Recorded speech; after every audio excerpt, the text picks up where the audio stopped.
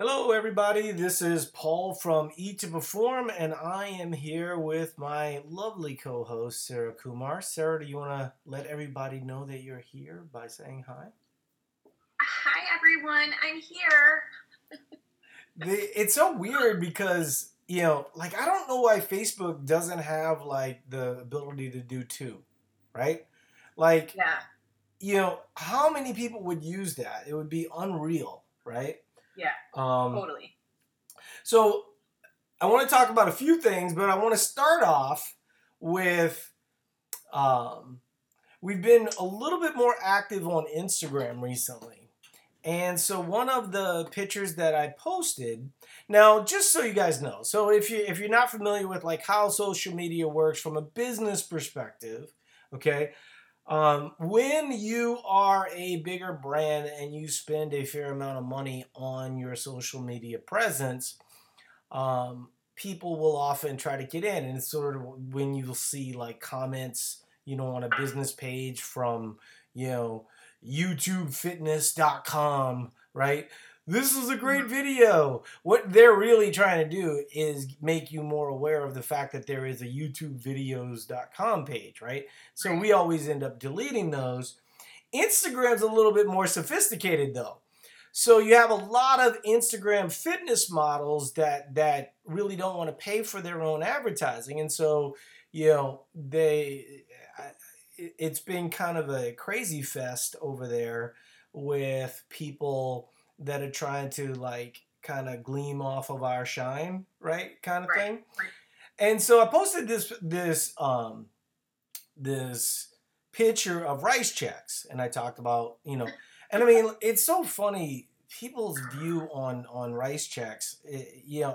I feel like we're a lot farther along, but then occasionally, I think on Facebook, like as an example, on Facebook, people kind of know who we are. They know what we're Yeah. talking about, right? Totally. And most of the people that are gonna like throw something weird in there, they're probably gone, you Right. um, either by choice or not by choice.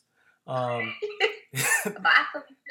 I mean, Bye, just being honest. I mean, we curate the page, so if you're gonna come on our page and spam us, So on Instagram, they're a little bit more sophisticated with their spam, right? So, I think this on rice checks. And so this is the best way I can think about saying it. So, like, I hope Alabama fans aren't offended by this because clearly I'm an LSU fan, right? And I do not hate on Alabama fans at all. I won't go as far to say that I like them, but I will say that most LSU fans hate you guys to the core, right? And hate Nick Saban to the core, almost to an unreasonable amount. Like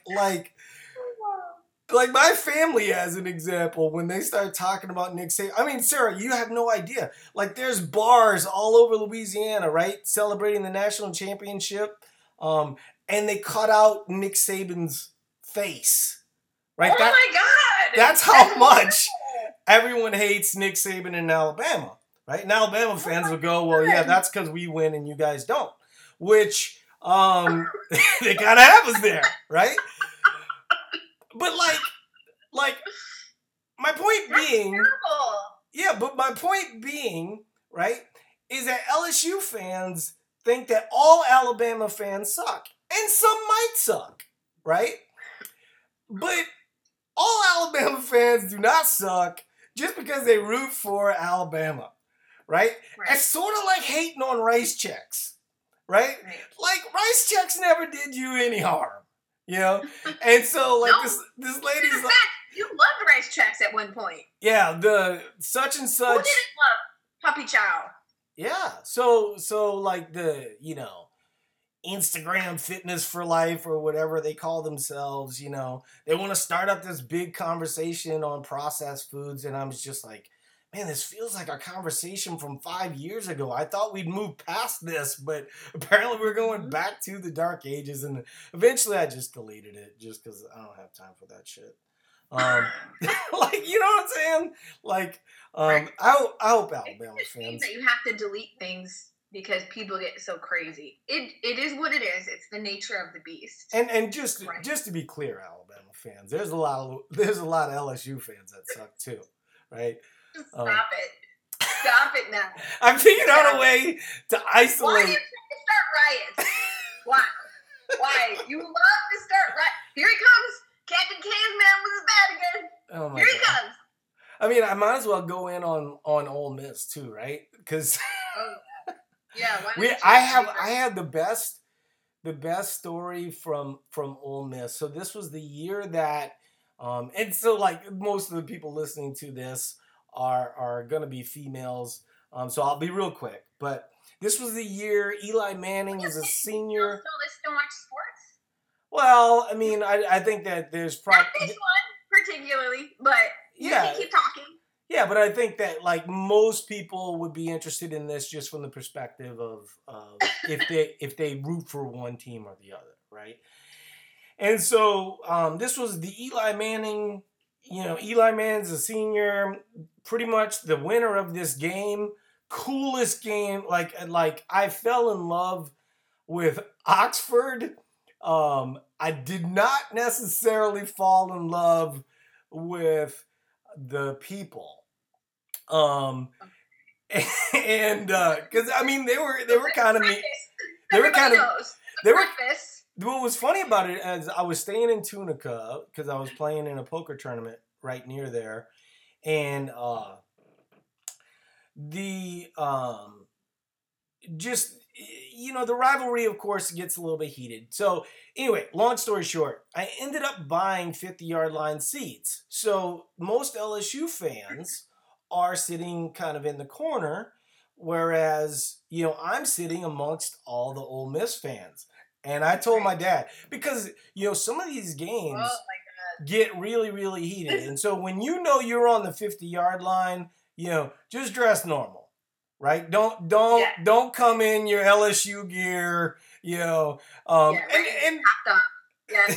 like I mean I could literally go on the podcast for hours talking about my dad and I going to sporting events, right? God.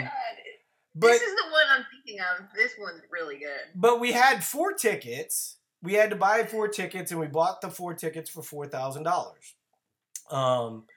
And so we had 2 tickets for $2,000 that we need to get rid of. Easily got rid of them, right? 50-yard line seats, no problem. One of the biggest games in both schools' history. And in that process, my dad was trying to unload the seats. Now, I will tell you this. I put myself through college scalping. I never really talk about this very much. But I put myself through college scalping sporting tickets, mostly in Chicago. That's what's interesting. Oh, hey. Yeah. Now you're talking. Yeah, well, not to you, right? But people from Chicago, of course, I'm talking to those folks. I'm from Chicago. Stop it. But my dad. What do you mean?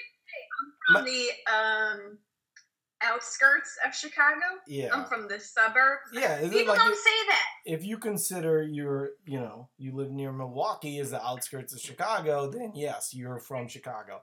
But you're gonna get fired. But getting to the point, my dad is the worst scalping partner ever, right? And I would constantly tell him, like just stay out of it. Just there's no point. It always ends up in kind of a bad situation between you and I. Just go over here, chill out. He's like, I'll just put my fingers up, right?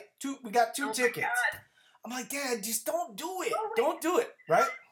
So he puts his fingers up, 2 tickets, and there's this kid who's like 18, 19 years old.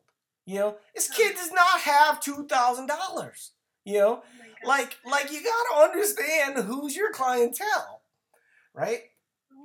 And anyway, long story short, the guy asked for the tickets. My dad tells him it's $1,000. They almost get into it right there, right? And I have to kind of break him up, and I was like, that's why I told you not to do it, right? So we're going around looking at private suites and stuff like that. I get rid of the 2 tickets at what we paid, no problem, right?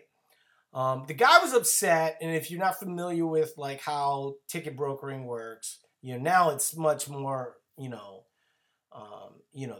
there's broker companies all over the country. It's legal. Back then there was like a negative twinge to it, right? Um, but the kid wanted the tickets at face price, and my dad was like, well, we can't give them to you at face price because and at that time we were thinking we might have to take a hit on it, right? So we might have to sell them for like $800. My dad's like, I don't know, maybe the kid's got $800. Well, the kid's like eating ramen noodles, dude. He doesn't have $800. Ramen noodles. So anyway, long story short, we're walking into the game after selling, and the guy says something to my dad, and I swear it was one of the funniest moments because my dad, even at that point, I mean, how old? He's 65 now. He's maybe 55 at that point, which I thought was old, right? And now I'm getting closer to 55. I'm like, that's not that old, No, it's not. And the kid's kind of pretending like he's about that life. And my dad gets up in this grill and he figures out real fast he's not about that life. And as he's doing it, he backs up and he trips over the curb, and I pick him up, and my dad and him are still kind of going this and that. And I said, hey, look, man, here's the deal. You just stay here. Maybe somebody gets you a ticket. But right now, we're going in that game on the 50-yard line, and you're out here. So you can quit talking. You can quit talking trash, right, to my 55-year-old dad, who is quite ready to whip your ass right now, right? I said, we out of here. Peace. Yeah, so it was funny. So we didn't ingratiate a lot of fans in Ole Miss at that time. I have to say, I've had great experiences actually in those scenarios. Florida, I love Florida. Like, Florida fans were great.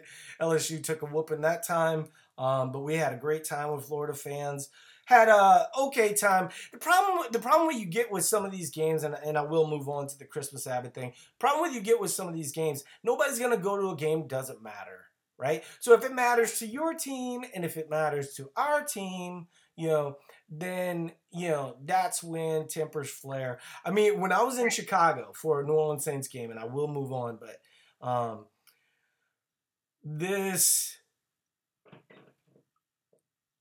the only thing I could think to say is this guy was a homeless guy, right? So he's a homeless guy.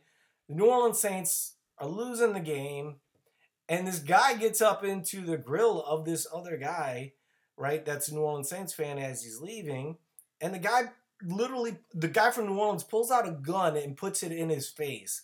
And I'm just thinking, 25 to life for a wild card game? I mean, I can see the Super Bowl. You know what I'm saying? Like, Super Bowl, maybe you pull the gun out, but wild card game, and we all kind of knew the Saints were going to lose that game. You might just want to keep that gun back in the hole. That is so crazy. That's just the stupidness of sports, right? And that's just dudes doing dudes sometimes. Anyway, so I don't know how we got there from from Instagram models. You were like trying to start riots and all that kind of stuff. So yeah, from Instagram models like not liking rice checks to dudes pulling guns on people at a sporting event. Anyway, so I want to talk a little bit about the Christmas Abbott thing. I'm not going to go too long on it because I know people are interested in kind of the sciencey part of Performance and Muscle Game. But I am a big Big Brother fan. Have been since season 1. I did have a little bit of a connection, just friend-to-friend thing, similar to what it'll be with Christmas. I knew of Vanessa really well. She was very well known within the poker world. I played with her on, at World Series of Poker. I kind of remember playing with her at the Poker Stars event on the World Poker Tour. one year before she got to be fairly well known. Um, she did a really good job. Vanessa did. If you don't know, Vanessa came in third. Her sister came in, but she literally made that show. And it's funny because people don't understand what makes the show good, right? So Vanessa was like this manipulator, and then she cried all the time, and she started all this drama. But what was the best part about Vanessa is that she was constantly paranoid, right? And I kind of knew that a little bit from her poker experiences. Like what kind of the game with Vanessa was when things were going good for Vanessa, she was lights out, right? Duke student, game theory, really good. Right. When things started to go bad, right, she just loses it, and that was her kind of flaw that you could use against her. And so if you could get her where she's in her head a little bit and not thinking about the game, it was going to be something that was going to be favorable for you. And at the end of the day, it probably cost her $500,000. The only angle that she could go with was, well, I'll just try to annoy everyone, and at the end of the game, people will go, well, didn't she play such a great game because we're all in here sitting because of her, right? So she was really smart, but the problem with that game is that being seen as too alpha or being seen as too smart is a good ejector seat, right? Mm-hmm. So I don't know Christmas at all. I don't think I've actually ever met her in real life. But when Eat to Perform first started, this was right when she started getting like a big following on Facebook. We were getting a big following on Facebook, and we would post her videos, and I saw no problem with it. Once her book came out, which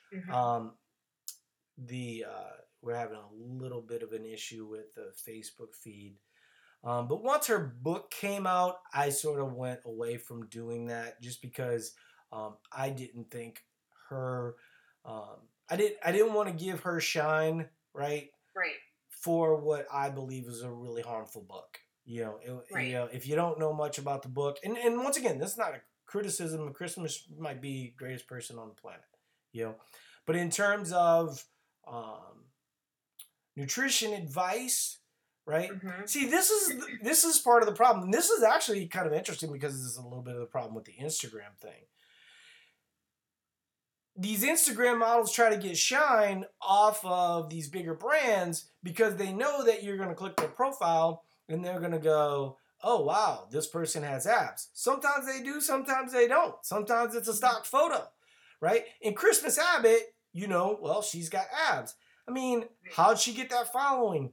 I mean, let's be real. She got that following because, there was a lot of, pictures that... Sexy. Yeah, Sexy. Let's just say she got 1 million fans and 750,000 of them were dudes, right? Right. Under the age of 13. Age of 13. I'm clearly joking. I'm clearly joking. I have no ill will towards Christmas Abbott. But her book, if you don't know, was sort of a combination of paleo and eat less, right? And we kind of stand in contrast to that, so it didn't make any sense for us to promote her. Hopefully she's learned more since then, but she's still kind of pushing this book. The book actually was funny on Amazon. It got crushed. I mean, it was like half a star, and then, she made a pitch for her fans, and, there's a lot of people that are big fans of, yeah, right, that's true. There was a zone aspect of it as well. So she was kind of using a little bit of what the CrossFit model was, but a little bit more. Probably the best way to describe it, okay, is that when you looked at paleo, Rob Wolf, Mark Sisson, I consider those to be the better of the two. And Whole30 took what those guys said and then went really strict about it. That was sort of what... Right. I always get a phone call during these. Oh my gosh. But that's sort of what her book was like, right? So rather than being paleo, it was sort of this mishmash of kind of what they teach in the CrossFit cert, which is zone, right? Combined with paleo and then combined with less. And we're having all kinds of connectivity issues with Facebook right now. And so it continuously interrupts that. But so those guys are sort of missing some of the things that we're talking about, but hopefully it won't interrupt the podcast too much. Anyway, long story short, any contact that I was potentially having with Christmas Abbott through her agent clearly went away. She went down the path of promoting that book. She did some seminars. No one really showed up at them. And it was pretty much it, right? And so, she has her gym. Anyway, back to Big Brother. I'm only mentioning all these other things because it's relevant to why she is probably one of the first people out, right? Right. So the big things that you don't do in Big Brother is you don't come in cocky, right? Right. And it almost always kills you in the end. And you almost certainly wouldn't come in fit, right? She can't hide the muscles, right? No. And part of the reason why she's on the show is because they always want to have certain amount of eye candy, certain amount of this, certain amount of that. And it's just so interesting because every single year they cast kind of a version of the same person over and over and over again, Mm-hmm. But one of the things that she said was that she was a CrossFit champion. Now, I have to say, she might be a CrossFit champion. I don't necessarily understand what the criteria is for that. And I have to tell you, there's those years of CrossFit that are sort of like the hidden years, right? Right. And so she might have been the CrossFit champion in 2007 for all I know, right? Right. But if she was, then great. But she certainly shouldn't say it, Yeah. Like the worst thing you could do is to say to people, I'm really smart, I run my own business, and I'm really good at competitions. Hey guys, kick me out as soon as possible. Right? Right. It's a game. You want to play that, hey, I'm just here with you guys. I'm just some bumpkin here from North Carolina. Got me some muscles, mostly in the gym all the time doing that thing. That would have been the angle, right? Right. But instead, and look, people are going to go, dude, she's doing it for PR. I get it. She's doing it for PR. I understand why she's doing it, right? But she's not winning $500,000, and she's going to be one of the first people out. And more than that, I used to play poker. And I want to say one thing really quickly. Because a lot of people are going to say, well, Paul's just hating on her because she's a celebrity. I've played poker with real celebrities. Like, if I was going to hate on somebody, I would tell the story about how when I played poker with Michael Jordan, right? So I'm not, by any stretch of the imagination, awed by internet celebrity. This is not from a place of hating on Christmas Abbott and her bad nutrition book. This is a place from how do you win a game? I was able to take money from poker players that were a lot smarter than me as people, right? But one of the things that happened, like I was talking to a friend of mine who's really smart, right? Like, PhD level person, but a little bit of an ego guy. And I was like, honestly, man, you should never play poker. I was like, you're really good at what you do. keep doing that, but your ego, you would lose so much money. So I was able to take people's ego and use that against them, right? To take their money, you know? Mm-hmm. And when you say, well, what makes a good poker player? Well, you know, the simple answer is play tight when they're playing weak, you know, play weak when they're playing tight, right? Those types of things. You want to always play against cast, but you never want to be known as the guy who's really good at poker. Right? You always want to play up your losses, you know, and you want to downplay your wins, you know. And she's going in doing the opposite of that, you know. And she walked in with a target on her back with the dress that she had on when she's naturally in like a bikini for competitions. That's, you know, she just naturally got a target on her back, right? So if and oh, by the way, just so you guys know, one of the best things that would ever happen, you know, is if Christmas Abbott to win Big Brother. So I'm rooting for her. I would love to see the odds. You know, there actually are odds on this stuff. And I would think that if I was looking at odds, I don't know most of their names, but right now I would say the heavy favorite is Matt, right? So it was just so funny because he's like this salt and pepper guy. He's like abbed up, 33 years old. And I mean, all the gals on the show were like, wow, you know? And I think one of the things that's sort of interesting, you know, as we move on to performance and muscle gain, you know, and this will be how I transition to that. A lot of people will look at that guy or look at Christmas Abbott or become fans of these people and then start listening to what they say. And I think there's a podcast from a guy that was on a reality TV show that's like super paleo guy, you know, and that guy's fit, you know, but he's been fit for his whole life, right? Mm-hmm. He's been working out since he was 12 years old. You know, He played every sport. He played Division I. You know, there's just a lot of advantages there.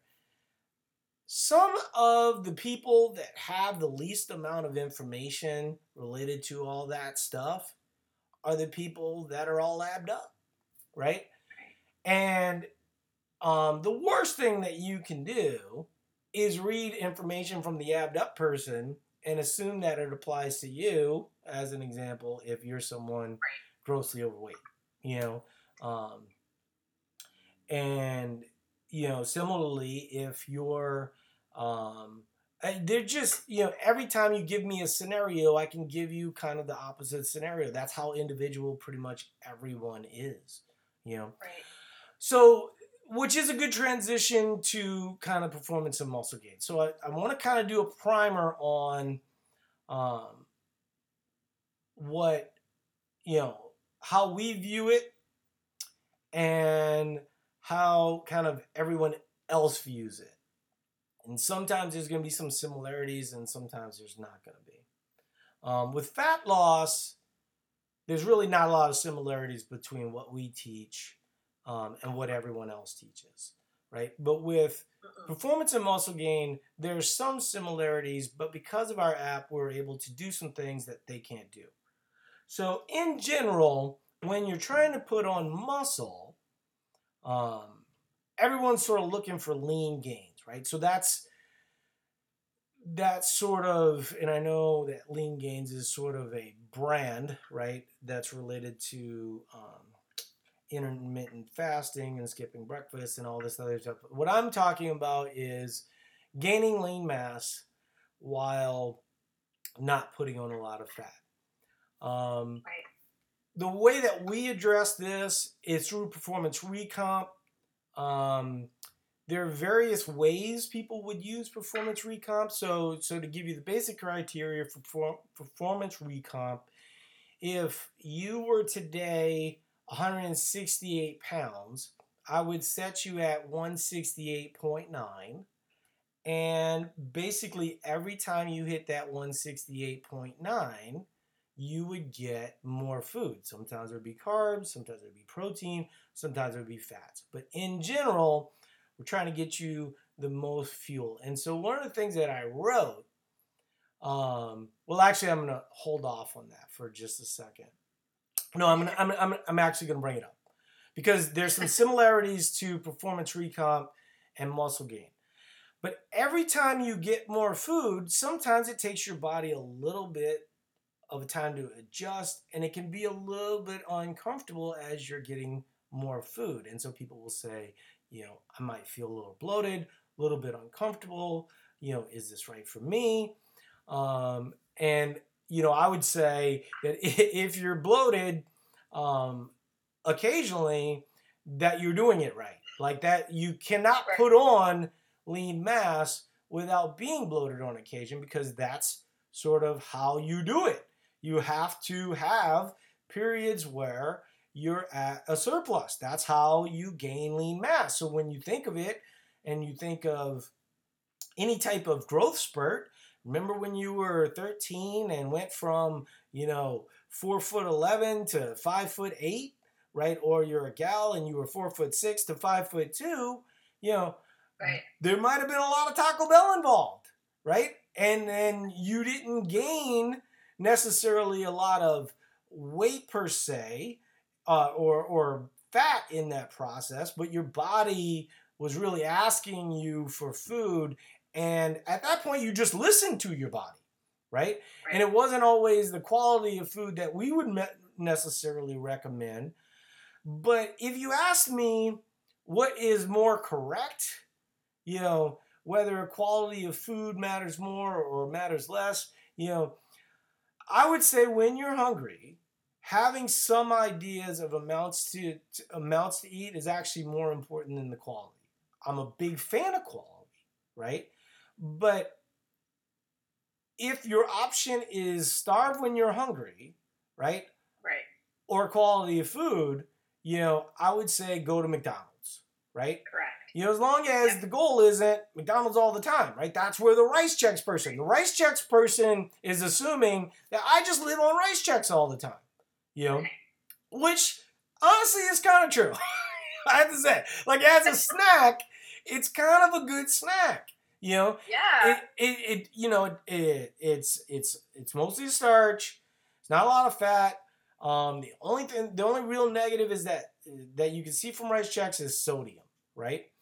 And because I'm an active individual, sodium typically isn't bad for me and sort of helps the bioavailability of the carbohydrates, which means it loads better into your muscles, right? So when you're trying to maintain and build muscle, it's kind of helpful. And so when we were talking about performance recomp, I was explaining it like this, right?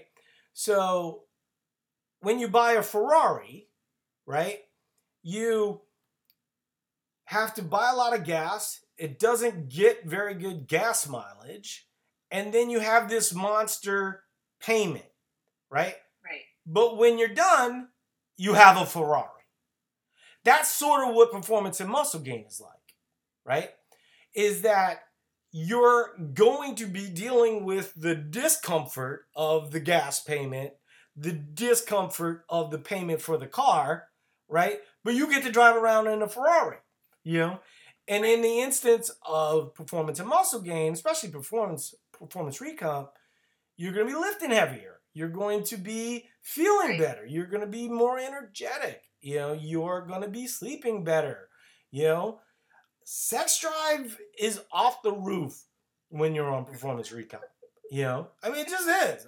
I'm just telling you, like it gets nuts. And it's kind of funny because all the do less, do more, eat less people, their hair's falling out, they can't get it up, you know what I mean? All these things, they can't sleep.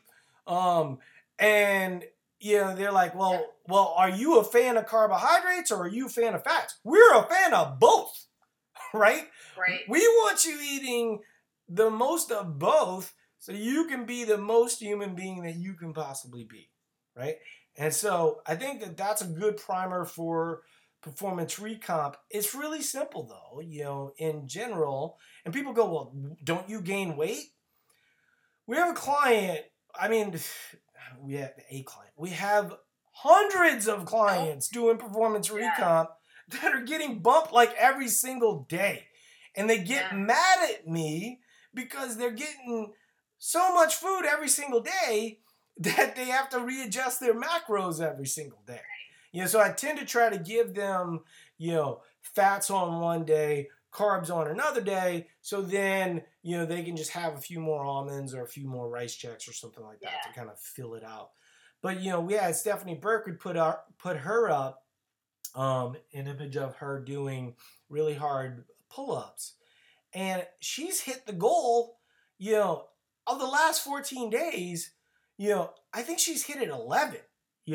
Like at that point, you get tired of having that much food. It becomes like you're another job, Right. And then you go, well, and then you feel like you need to work out all the time. Not necessarily. I mean, part of the goal for performance recomp and what I suggest for folks is to really bring down their steps a lot, because part of what we're trying to do is kind of build lean mass, really use it as a way to get better at lifting weights, or get better at body weight movements or things of that nature. So a lot of the times when your steps, now if steps is your sport, there's nothing we can do about that, right? So if your sport is naturally catabolic, like running can be, then we'll just work out of season, right? And runners are so, it's so interesting because like the regular average runner who's like, I can just walk out of my house and run.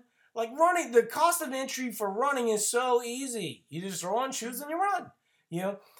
But those folks aren't particularly enlightened as it relates to running. If you're like a competitive runner and you're a marathoner and things like this, out of season, those guys are lifting weights, right? Yeah. Because you're gonna lose muscle in that process, and so you want to be stronger going into running season.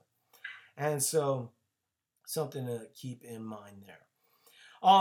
In terms of muscle gain's real simple as it relates to Eat to Perform, and I think it's real simple as it relates to most other people out there.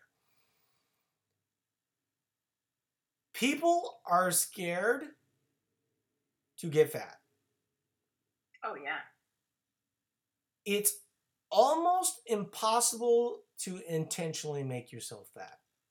I want to say that again because there's a lot of people listening to this that get upset by being 2 to 3 pounds overweight, right? Mm-hmm. So my weight went up 2 to 3 pounds because I went to a grad party and I went to a barbecue.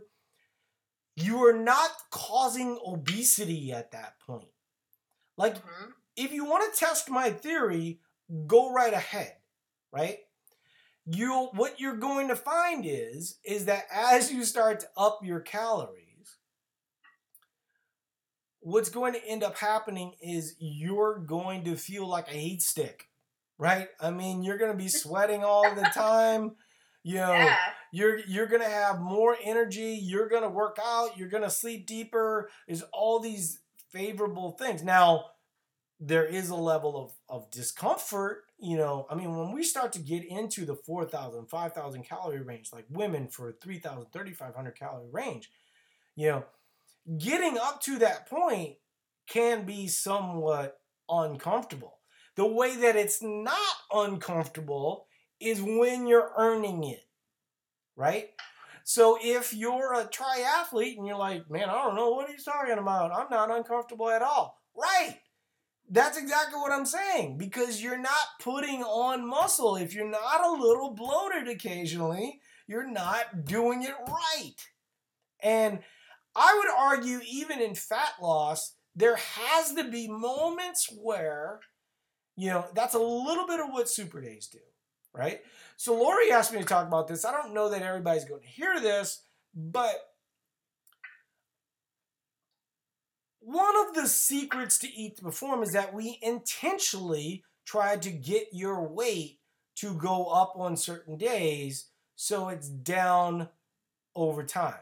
It's very few people that are trying, I would say out of 5,000 customers, right, that are in the app right now.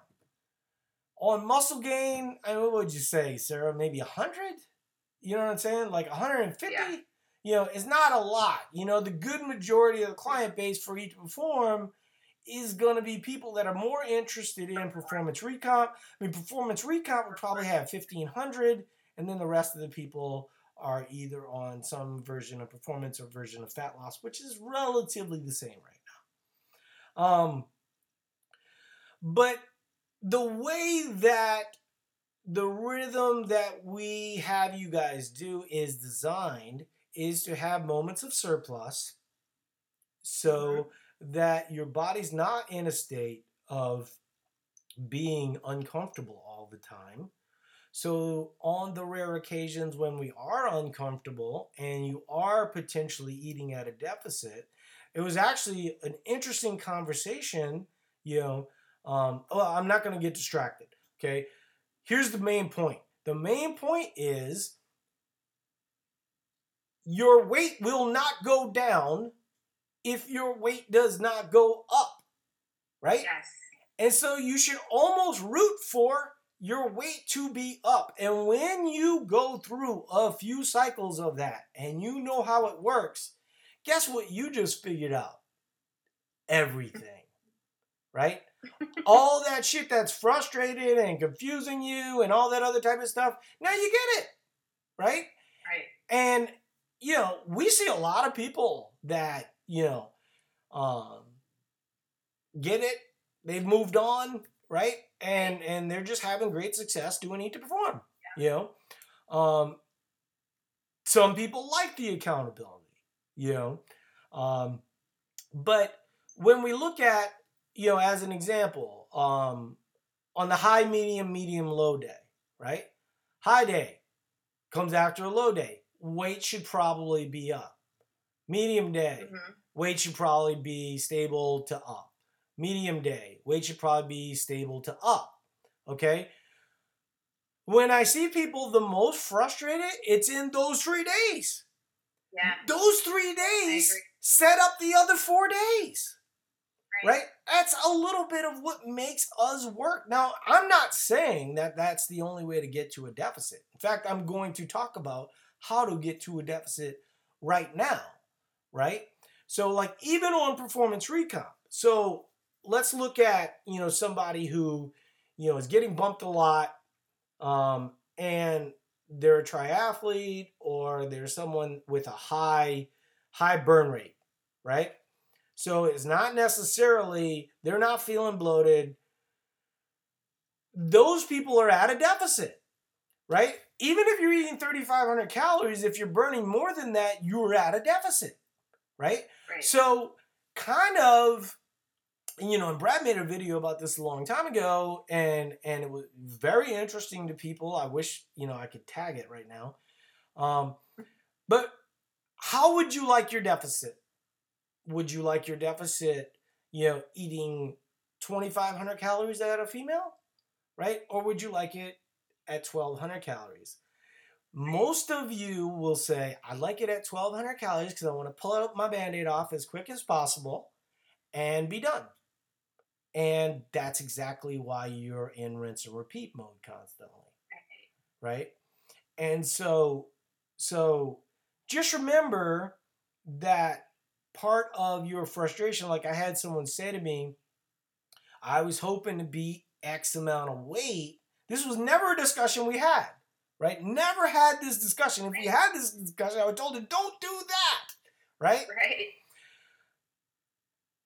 But she's like, I was hoping to be X amount of weight by July, right? And she was only like 2 pounds off. So her whole journey, success and failure, was based on those 2 pounds. She's down 20 pounds. Yeah. Like within... That's so crazy. Within awesome. a very short period of time. And so, well, it's crazy awesome unless you define your journey by some made up bullshit timeline, right? So if you have a bullshit timeline, well then, you're going to be really messed up, but and part of the idea, is to kind of get her into performance recomp. And my timeline was infinity, right? Because I know that she's on the right path, Right. But the problem is that, the if I like using this, way of thinking because I think it helps people. And it sort of describes things as it relates to, this is actually, I hadn't even thought of this one yet, but if you thought of it like a video game, right? And you were at level 1, and level 1, we'll call that fat loss. So at level 1, you're at fat loss, and you go through and you do your fat loss, and you lose 10 to 12 pounds. And over the course of, let's say, 2 weeks, we brought you through various cycles. We've done it the exact opposite of every single person out there. And you've lost 12 weights or 12 pounds by getting a deficit going up. Okay? Now you have the option, right? So the 10 to 12 pound people, that becomes obvious, right? Yeah, I'm up for a little bonus round action. So think of bonus round as performance recon, right? Yeah. So your 10 to 12 pound person, they're like, I'm down. Sometimes, right? Like the 20-pound gal, I'm going to talk her into performance recon, but I'm not guaranteed she's going to stay there because you have another option. Right? So if you're thinking of it like a video game, think of it like this. You have completed level 1. You have 2 options. You could play the bonus rounds, performance recomp, or you can play the extra bonus round, muscle gain. Or you can go back to level 2. Right? So now you're at level 2 and you're like, level 2 sounds like the best option for me. I could just be losing weight all the time. And that's not how it works. That's still a little bit of the 1200 mentality, right? Totally. And so if you're not pushing capacity, if you're not pushing who you are as a human being, right? This is what we always see with the muscle gain folks, right? It's like, oh, I'm so frustrated. I'm bloated and my Tanita scale at home, I'm not showing any body fat or any lean mass gains. Yeah, that's right. That's exactly how it works, right? Like they're like, really? That's how it works? I wouldn't have signed up for that. It's like, well, what'd you think? Do you realize the mechanisms for a growth spurt? Right? What needs to happen for your body to want to make lean tissue? Right? Mm-hmm. Like your body doesn't want to do that easily. Your body wants to store fat easily, right? But your body doesn't want to make lean tissue easy. So in terms of muscle gain, one of the things that a lot of people don't think about, this is one of the things that I harp on that I almost never hear anybody talk about, right? You show me somebody 400 pounds and I'll show you somebody with 200 pounds of lean mass. Mm-hmm. And so one of the secrets is, of course, gaining weight. You're like, well, I don't want to gain 400 pounds. I'm not saying you should gain 400 pounds. What I'm saying is that your body is the best resistance tool you will ever have, right?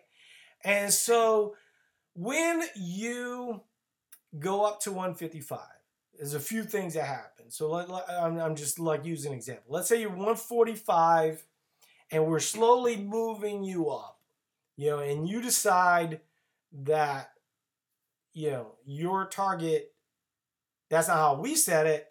We would set your target at 148.9, right? So I'll just talk on that. So you get to 148.9, it's like, oh gosh, this is frustrating. My body weight movements aren't as good.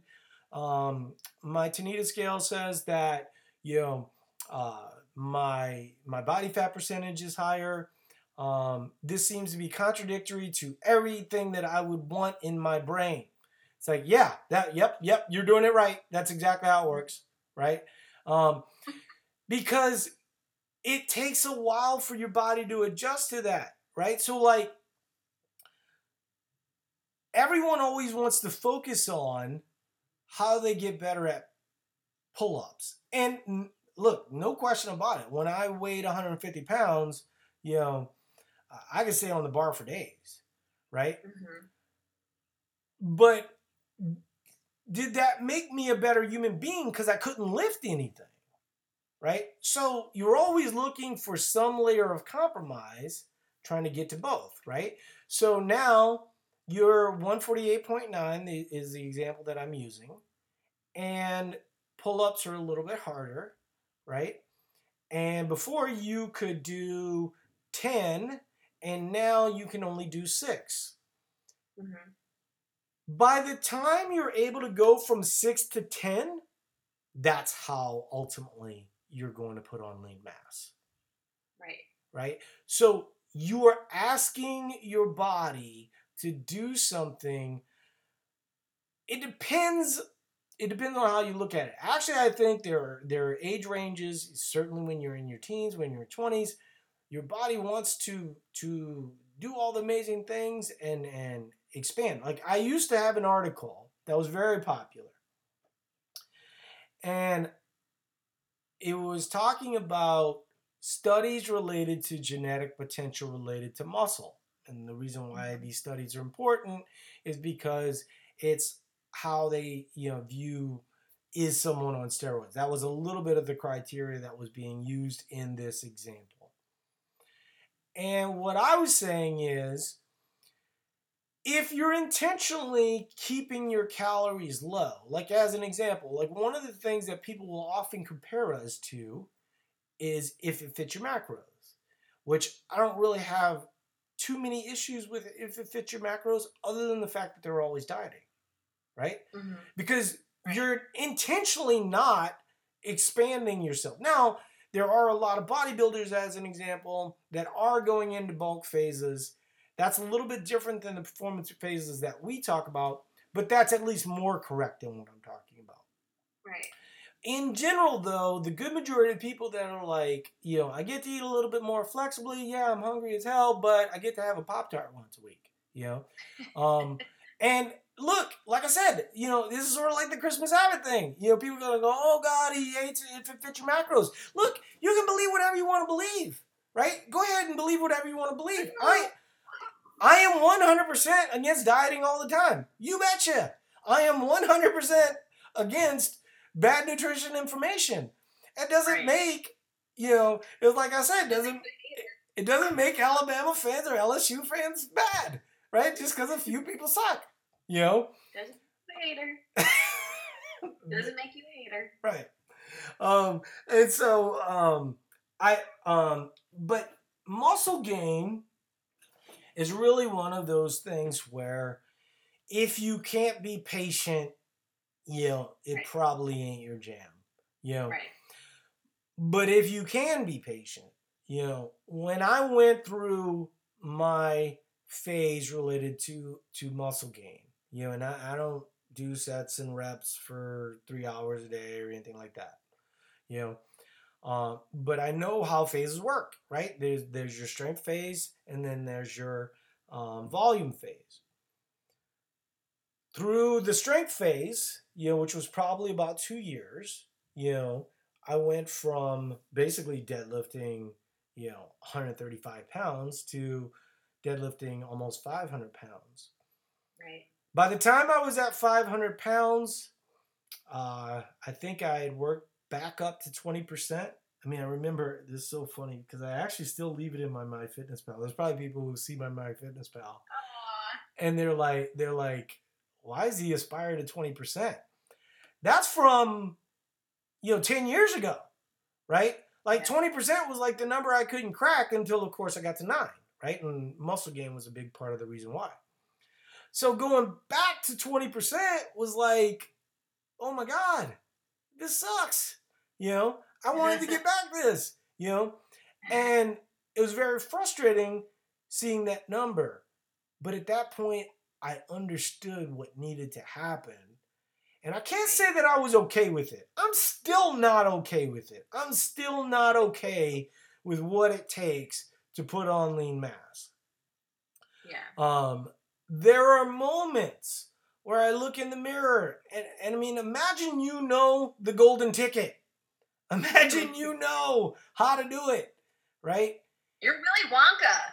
Yeah, like I am Willy Wonka. I have the golden ticket, but you know, I have to convince myself every single day that uh, there's the Oompa Loompa stage, and then there's the Veruca Salt stage where you're angry and frustrated all the time, and yeah, and then there's the Charlie phase where you in the end you own the candy factory.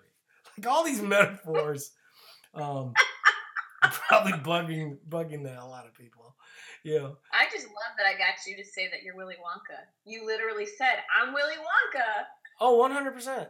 100%. I'm making a meme out of that, or a gift. I have always thought that I was Willy Wonka. I mean, let's compare to me to Willy Wonka. I'm pro chocolate, right? I'm very pro fun and atmosphere, right? If I could snap my fingers and turn each form in a video game that was in a live setting, I'd do it in a heartbeat. Yeah, like that would be so. Yeah, imagine that. I think actually, when we look back 10 years from now, if that doesn't happen, I mean, like a lot of people don't know this, but we have Eat to Perform summer camp, right? That's a little bit of what I wanted to do. Like, I wanted to test that idea. I wanted to see, like, what could we do that could take this from an idea to something amazing, Right. One of the problems that a lot of, there's a lot of people that, want to compare us to various things. I don't compare myself to any of those plans, right? Like, so some people say, some of my clients might have read the Christmas Sabbath book as an example, or some of my clients might have read some other smaller competitors, right? And they'll go, well, you're similar to this.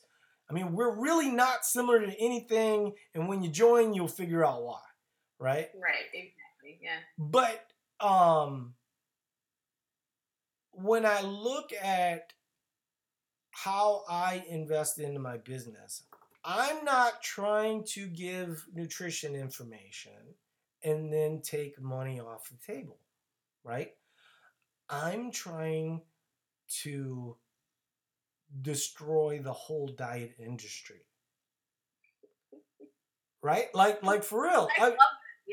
Yeah, absolutely. Like Mark Zuckerberg, when he created Facebook, he didn't go, it'd be nice for a couple people to show some dick pics, You know what I'm saying? Like you can't limit your ideas to what the norm for social media was. You have to be thinking to yourself, how can businesses integrate with this? How can this, get water to areas of the world that don't have water?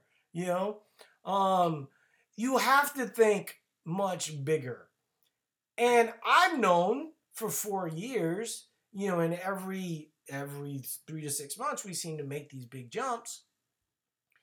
There's an interesting thing about that, because a friend of mine was talking to me about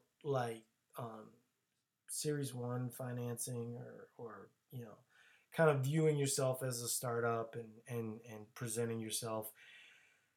Look, a lot of those businesses, they spend all their time working towards getting money from Kleiner Perkins, or getting money from whatever your flavor of VC group is, or doing a Kickstarter, or there's a great example. So there's this fitness tracker, right? There's been a number of fitness trackers.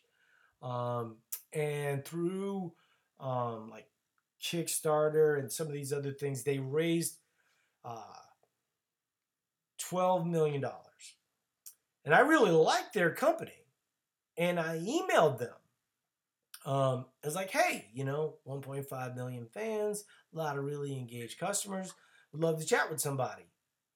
Crickets. No one reached out to me. Most of these businesses don't have an end game in mind. Right. Look, you can want to be Fitbit, right? Or you can want to put Fitbit out of business. Right. You have to think, how can I put Fitbit out of business? And oh, by the way, one of my goals is to put Fitbit out of business. Think about it. Think about it realistically, okay? If you're, and I said this in a post earlier, right now there's like 34 people watching, so there's really not a lot. But I know a lot of people listen to the podcast afterwards. What is Nike trying to do, right? What is Fitbit trying to do? What is MyFitnessPal trying to solve? They are all trying to solve what I know, right?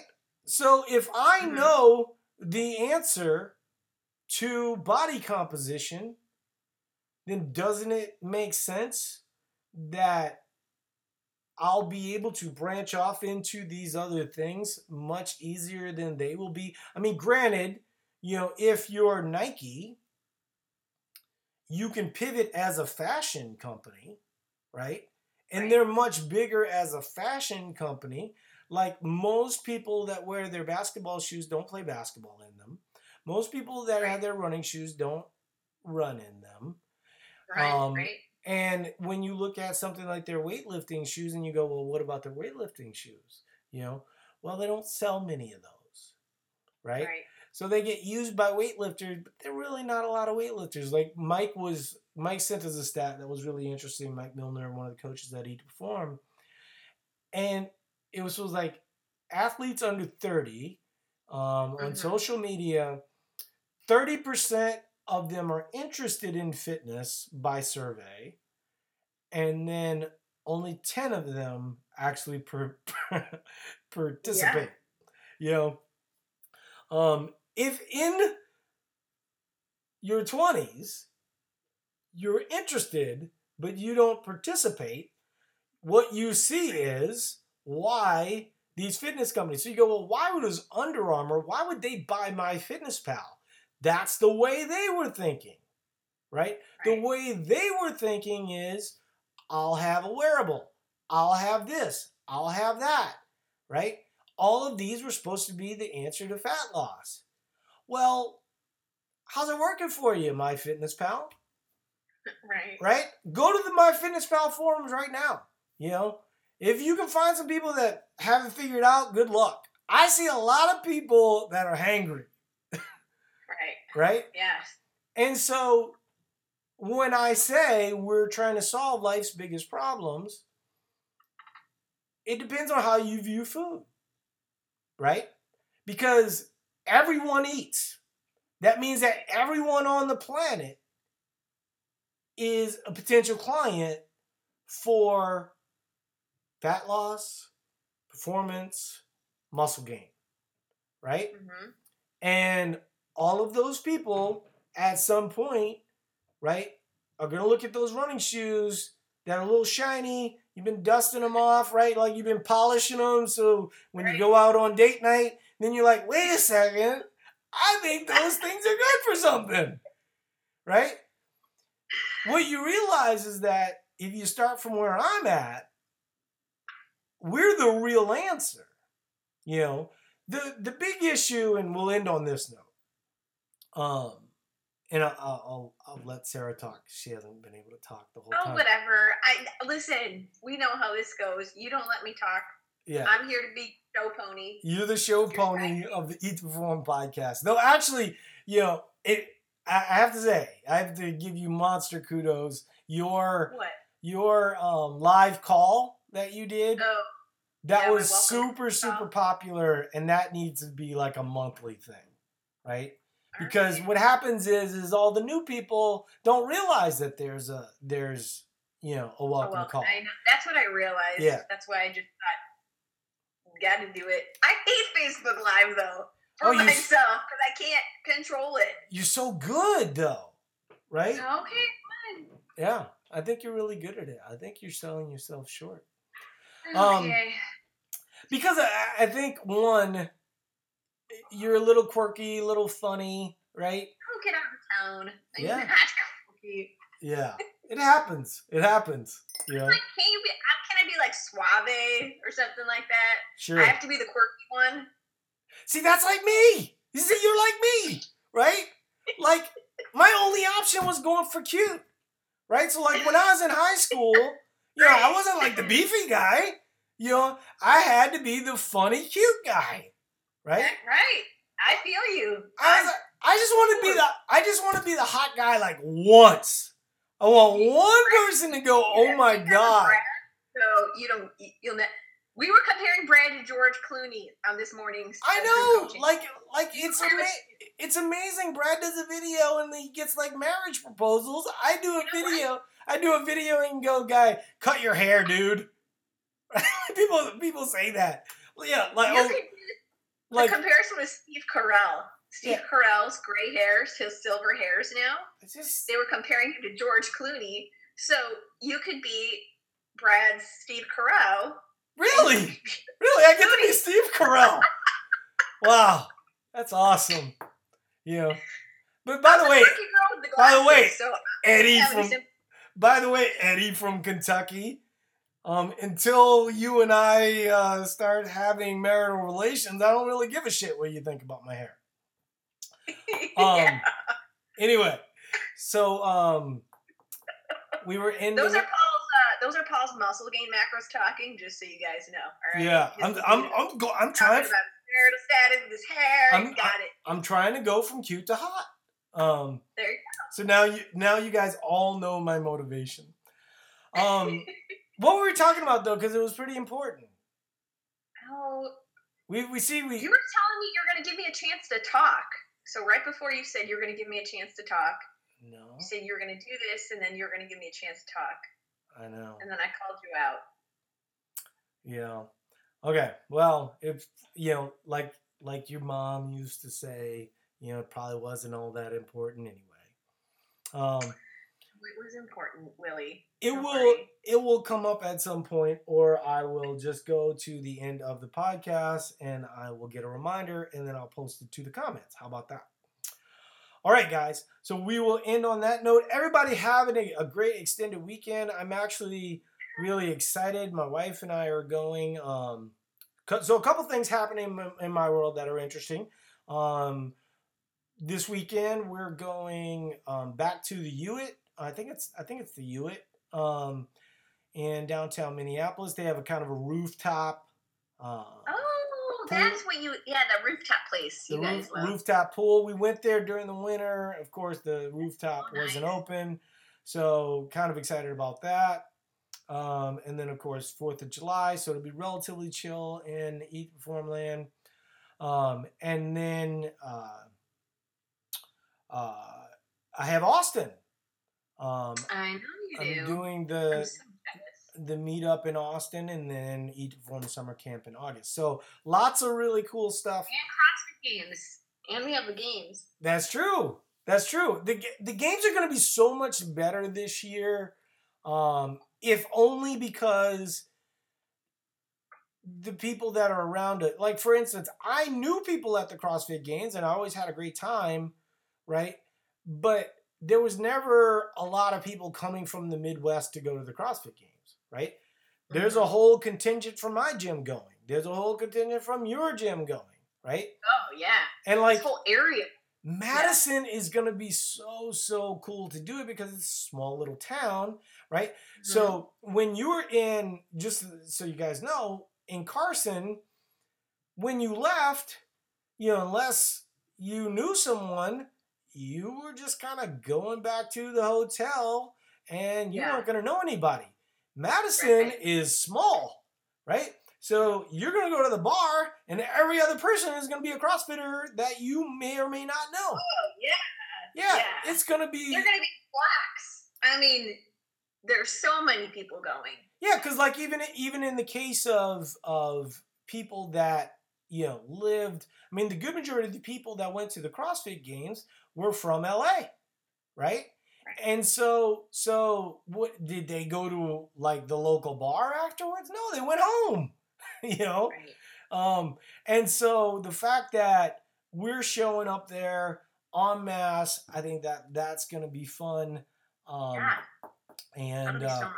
Really super excited about that. And just what they come up with, you know, in terms of how to use the venue. All right. I appreciate everybody being here, and we will talk to you guys later. Bye, everyone. Talk to you later. Bye now.